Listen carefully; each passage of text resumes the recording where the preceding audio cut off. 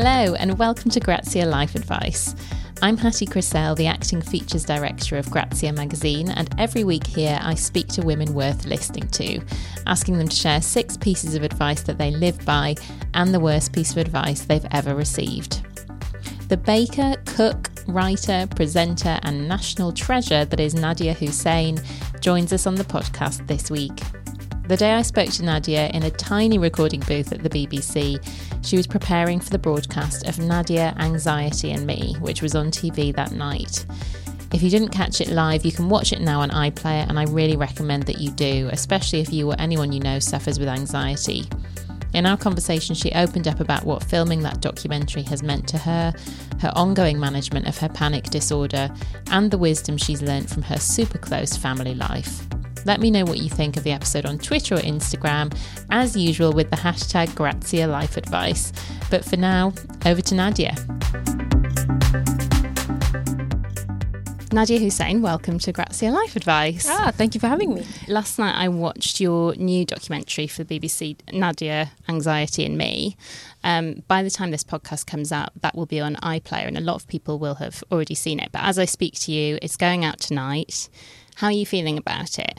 I'm actually really anxious, which is not great, is it? You. Oh, it's very on brand anyway. Yeah.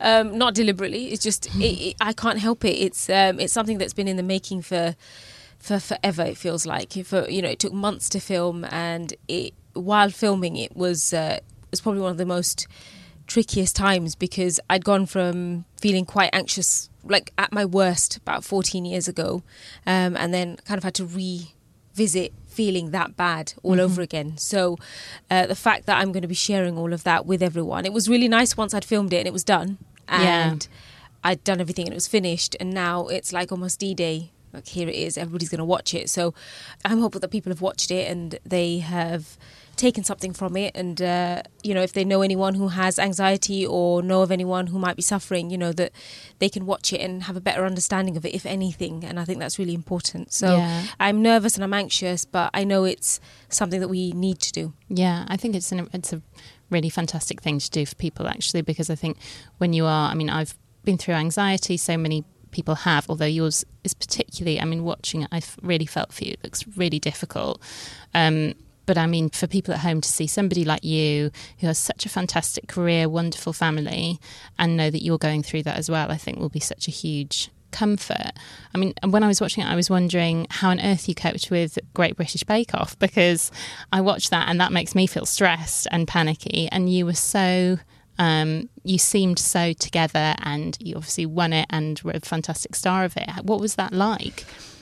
Well, I'd be lying if I said that it didn't make me anxious. I had several panic attacks while doing Bake Off, leading up to it, while I was filming it, after it. So, I certainly like to throw myself in the deep end, that's for sure. Yeah, you do. Yeah. It wasn't easy doing that, but it was... Again, it's another characteristic of somebody with anxiety, is you just become very good at hiding it. You have to get on with real life. Life doesn't stop when you've got anxiety. You struggle, but you still get on with it. You don't want to smile, but you do. You don't want to get out of bed, but you do. You don't want to get dressed, but you put clothes on. So, that's one of that is just, I think it's just another face of anxiety. So I struggled, and if you say I had it together, I don't think I look like I had it together on Bake Off. I was a mess a lot of the times. I spent a lot of time crying.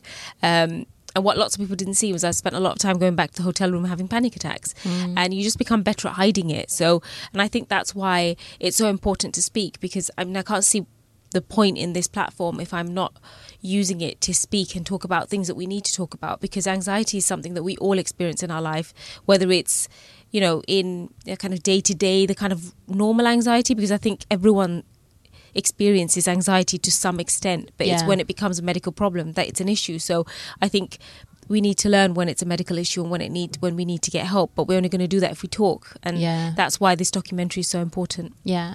I think one thing that really shone through from it is how lovely your relationship is with your husband. Also, I was envisaging potentially a kind of Richard and Judy situation for you guys further down the line. I could see you co-presenting something. He's lovely.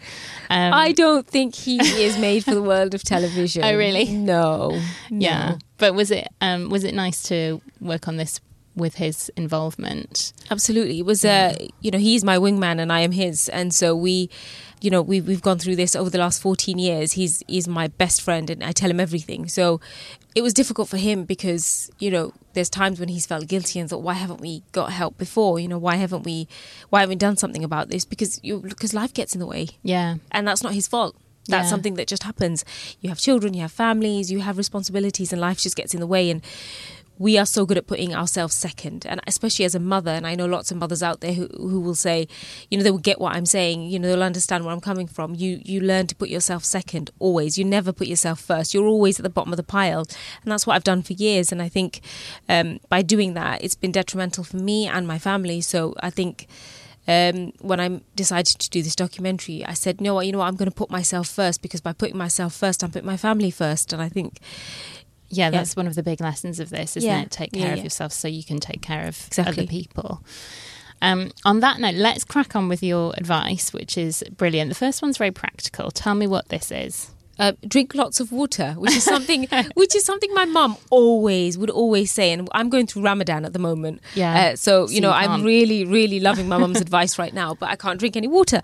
But drink lots of water. My mum would say it all the time. She's like, drink water. It's good for you. I don't care if you don't eat. Drink water, keep hydrated. Never listen to her. Never ever listen to her. Now I have become my own mother. I'm like, are you drinking enough water?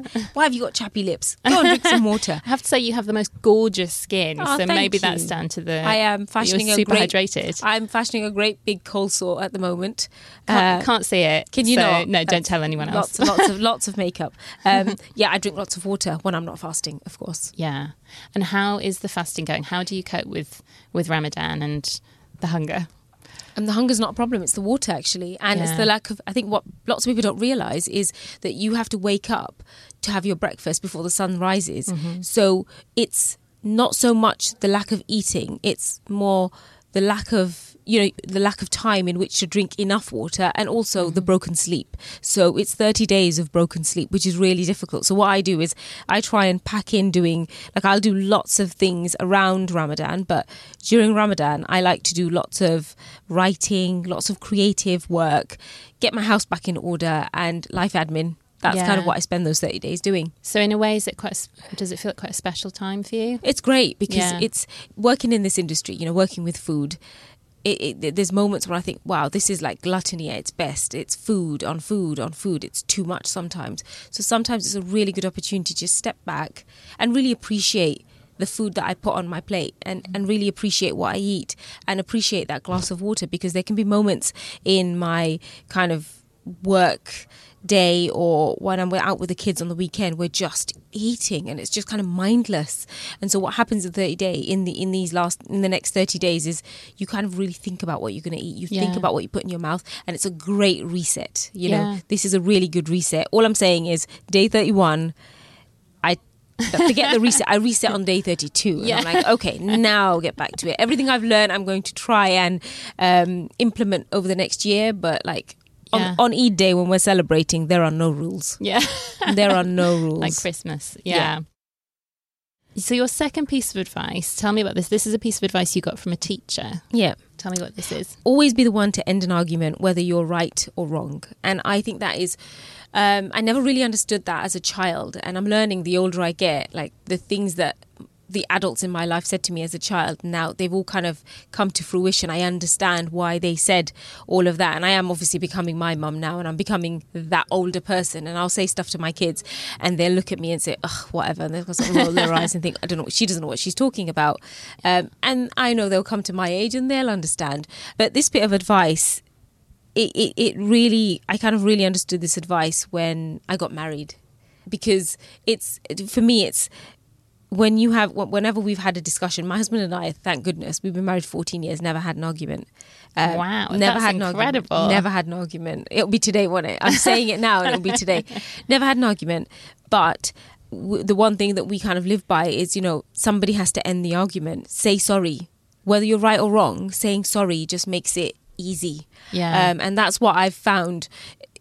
as I get older with my parents, with my brothers and sisters, we're older, but we grew up in one family, but we're all very different people. So, arguments flare up sometimes, Sure. but I find that whether I'm right or wrong, saying sorry always feels like the right thing to do, and just saying, can we just move on from this? Yeah. And that's what I find as an adult now, with all of the kind of disputes that I might have in my family or my friends, or with my family mainly, and with my husband, or with the kids. Even with the kids, it's just like, can we just say sorry to each other and just move on? Yeah. So that's quite nice. Do you never have that feeling though of like, girl, why should I say sorry when it was definitely the other person's fault? No, you know what? It's very there impressive. was a point as a teenager where, especially with my dad, if he was wrong, I was not saying sorry to him. He was going to grovel. And he never did. Yeah. Still and never. Eventually you just got tired of waiting.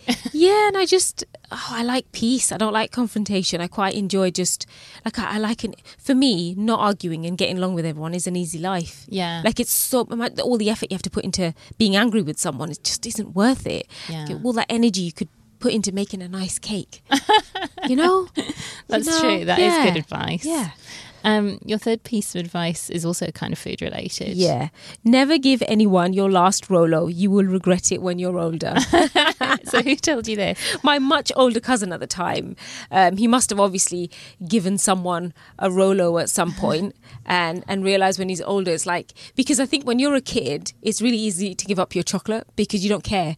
But when you're older, I think, because when I was younger, I didn't care about what I put in my mouth. I was eating whatever I wanted. But when you're older, you're kind of slightly more conscious of what you're eating, what you're putting in your mouth, if you're putting on weight and all of that. So I think it's great advice, because when you're older, you regret it. You're like, why did I give away my Rolo for? But you can buy some more Rolos. Well, then you can buy some more. So, I mean, it's win-win, really. Yeah. Yeah. I wondered if it also kind of plays into a little bit what we were talking about before, about kind of looking after yourself so that you can look after other people, or keeping a little something for yourself and not giving everything away. Or am I reading too much into this? Oh, I mean, maybe a little bit. It's just a Rolo. But sometimes if it's a Rolo and you want it, you should keep it for yourself. Yeah. We're so good at just, especially as a mum, give the kids everything on your plate. Yeah. I mean, I had dinner last night and my little boy was awake, and I asked him, I could hear him going to the bathroom, and I said, are you awake? And he said, yeah, I'm awake. I said, do you want to come down? I couldn't finish my dinner. The truth is, I could finish my dinner, but as he was moving around, I felt a little bit guilty, because we were eating his favourite. We were having chow mein that I'd made and some prawn toast that I'd made, and it's one of his favourite things to eat, and I physically couldn't get it down my mouth. I couldn't eat it. So I had him come down. I was like, oh, I'm not hungry. Do you want to have this? And he was like, yes, please.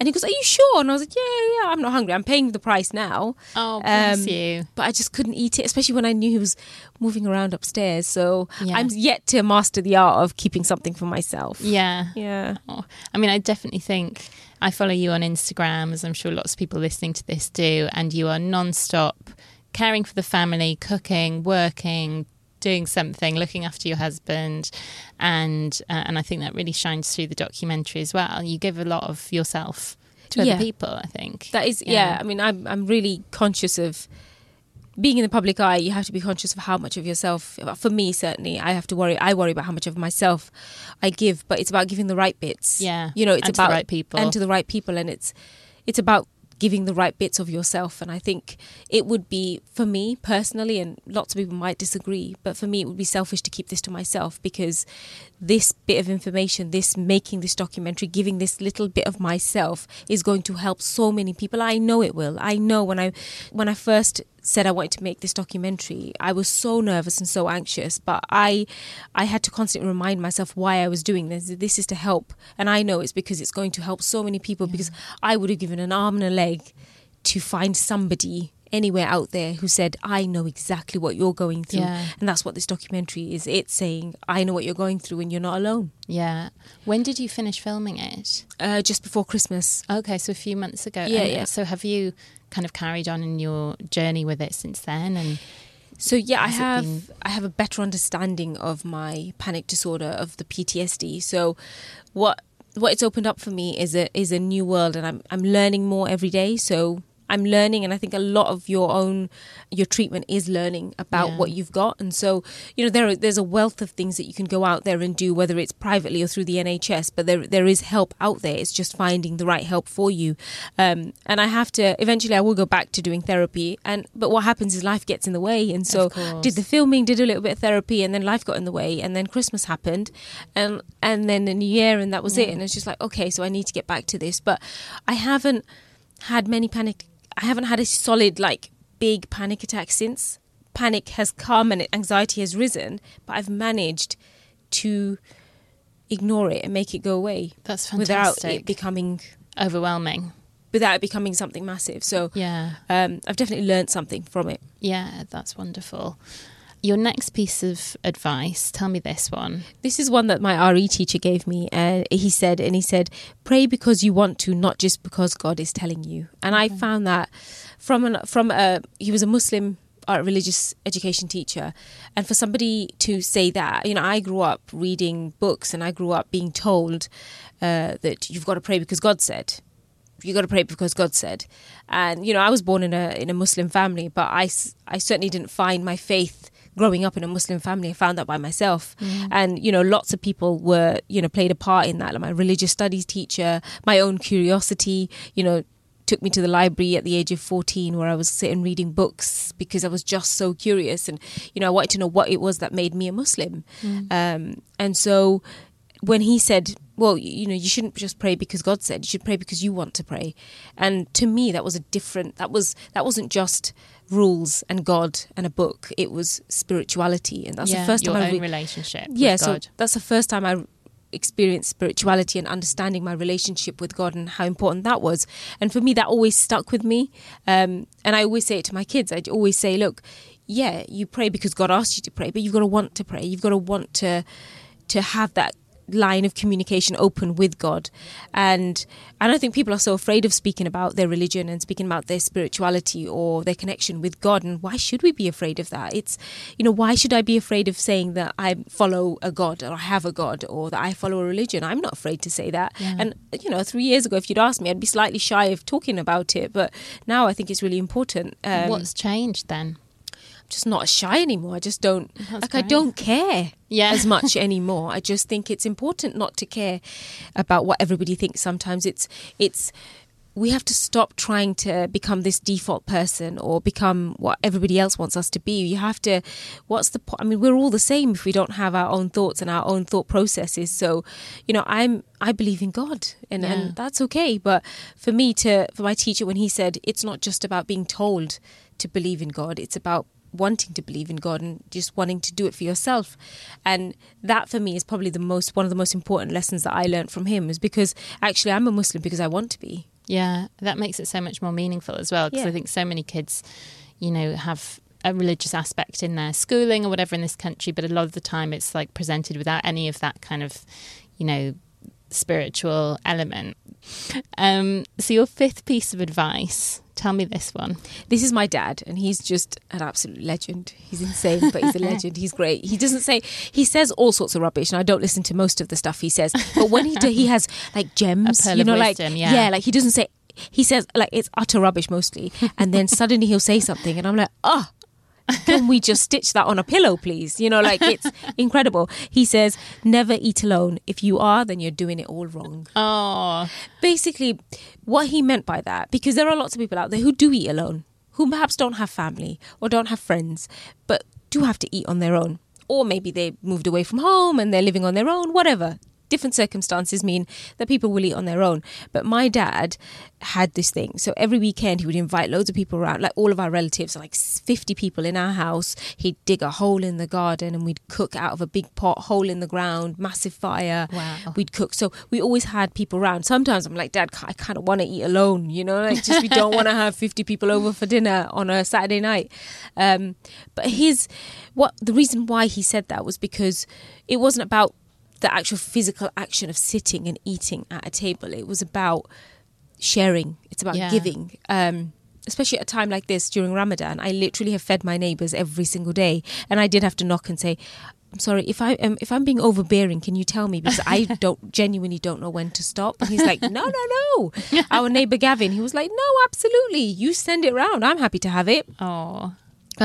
So, you know, I think it wasn't about the physical action of sitting at a table. It's more about sharing and giving and checking on your neighbours. We used to have a really elderly neighbour he was alone, and he would have sardine and red onion sandwiches. And my dad used to say, come on, let me send you over some food. And he'd send him over some food, and it was an excuse for him, for our own neighbour to eat. We used to call him Grandad, and he would eat his food, but Dad would sit and have a chat with him. So it wasn't about the eating alone. It's about love, really. It's about sharing that kind of, and sharing that love and sharing the food, but also keeping the lines of communication open. Again, you know, like my neighbours, I always say my neighbours are my family first. Yeah. Because they're the ones that live around me. They're the ones that live on my doorstep. They're the ones I'll look after first. And just this morning as I walked out, my neighbour knew that I was really anxious, and she didn't manage to catch me, but she managed to catch the driver and said, could you just tell her good luck for me? Oh, and isn't that what so sweet? Yeah. That for me, that had a tear in my eye this morning, because surely that's what having people that you care about around, you know, that's what's important. It's all about. Yeah. Do you think your career in food really all stems from your family life? Absolutely, yeah. I mean, the love for food in our family is unreal. It's. I mean, we need Ramadan just to stop, chill out for a few weeks. Just stop, guys. We can't do this all year round. But we literally, we just eat. I mean, all the time. I had them round about 4 weekends ago. They were at my house, my sisters, and that's all we did. We just ate, and it was just like I had to roll them out of my house, just like stuff them into their cars. But yeah, I think it starts from, you know, my dad was a restaurateur his whole life. You know, worked front of house. Mum is an amazing cook. I mean, I don't even know how she does it. She works a full-time job, comes home and cooks these incredible dishes. You know, my mum has less enthusiasm for food. She kind of cooks what we want to eat, and she's like, oh, she doesn't eat as much as we do, but she just cooks because she knows we love it. And that's why I cook sometimes, because I know my kids love certain things and I will cook it for them. So I can see myself in my mum. You know, I can see how I've suddenly become my mum all these years later.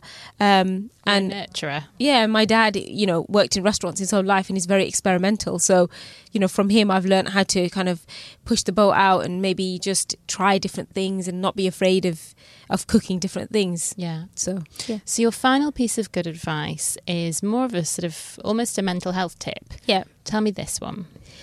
So this is one that I say to myself quite often. Write down your thoughts at night, good and bad, and put them to bed. Only then can you sleep yourself. Okay. And do you actually make a habit of doing that? I have a notepad and a pen by my bedside, and a bedside table along with my anti-wrinkle cream. So, you know, because you got to look after every inside and out. Soul, yeah. Inside and out. So anti-wrinkle cream and my notepad and my pen, and then I write everything down. So down to like recipes that I think I want to do that next day, or, you know, thoughts that I'm having or feelings, or if I'm feeling slightly anxious, I'll quickly jot that down. And I never keep these pages. I rip, you know, like eventually I'll go back and I'll get rid of them. But sometimes I look back and think, oh, I can't believe I was feeling like that. So it's kind of a really weirdly nice journal at the same time. And sometimes I'll miss recipes and think, oh, I haven't done that, I've got to do that, so and I'll do that. So I genuinely do feel that when I write everything down, that's the only time I can actually go to bed. Yeah, with a clear head. With a totally clear head. And then that's kind of my routine at night. So anti-wrinkle cream, write everything down, put myself to bed, put my thoughts to bed, and then put myself to bed, and never ever pick up my phone. Yeah. Oh, really? When do you put your phone down? Long before that. I don't even charge it near my bed anymore. Just charge it. So smart. We all need to do that. Right away from my bed. I don't look at it because I just don't need it. No. You're so right. I need to take that piece of advice. So the worst piece of advice you've ever heard, this was from a friend. Tell me this one. So my friend said, your parents are always wrong. Don't listen to them. Were they actually talking about your parents specifically, or just parents in general? They were talking about parents in general. Yeah, there's definitely a time in life when you do feel like they are crazy. But I remember, you know, as a teenager, when somebody says, don't listen to your parents, they're always wrong. And I remember the first time this friend had said this to me, and I kind of went home and everything my parents then said felt wrong. Oh, no. I was like, It's just like, it was that moment. I hadn't ever felt like they were always wrong. And it was only the moment when she said that everything they say is wrong. It felt everything they say. I was like, no, well, what you're saying is wrong. And I was also kind of protesting. I was kind of found myself protesting with everything that they were saying. Yeah. And, you know, now as a 34-year-old woman, I can safely say they were not always wrong. They were not. And there were times in my life where I did think, I don't think you're right. And they weren't always right. Yeah. But, you know, now that I'm much older, there's lots of things that they did say that I actually think, I get why you said that. Or at least I understand. I have a better understanding of why they might have said certain things. And also, you know, my older two are now kind of going into the teenage years, and I've got my little girl. I always tell them that, you know, mommy doesn't get everything right. You realise that. And as much as I want to think that I get everything right, sometimes I'm like, I got that right. I always tell them, mommy does not get everything right. And I admit that. I always, because I'm not a perfect person, and we have a rule in our house, you know, they get things wrong. This is the first time they're going to be children, and it's the first time I'm ever going to be a mum. So I'm going to get things wrong. They're going to get things wrong. Trying their best. Yeah, so let's get things wrong together and meet in the middle somewhere. And that's kind of the rule in our house. So we get things wrong together. So the thing I've learned from that is actually, you know what, parents can get stuff wrong. Just not everything. It's not everything. Yeah, and give them a break. Like I was so hard on my parents. Yeah. Me too. We all were, I think. So don't feel bad. I dread the teenage years.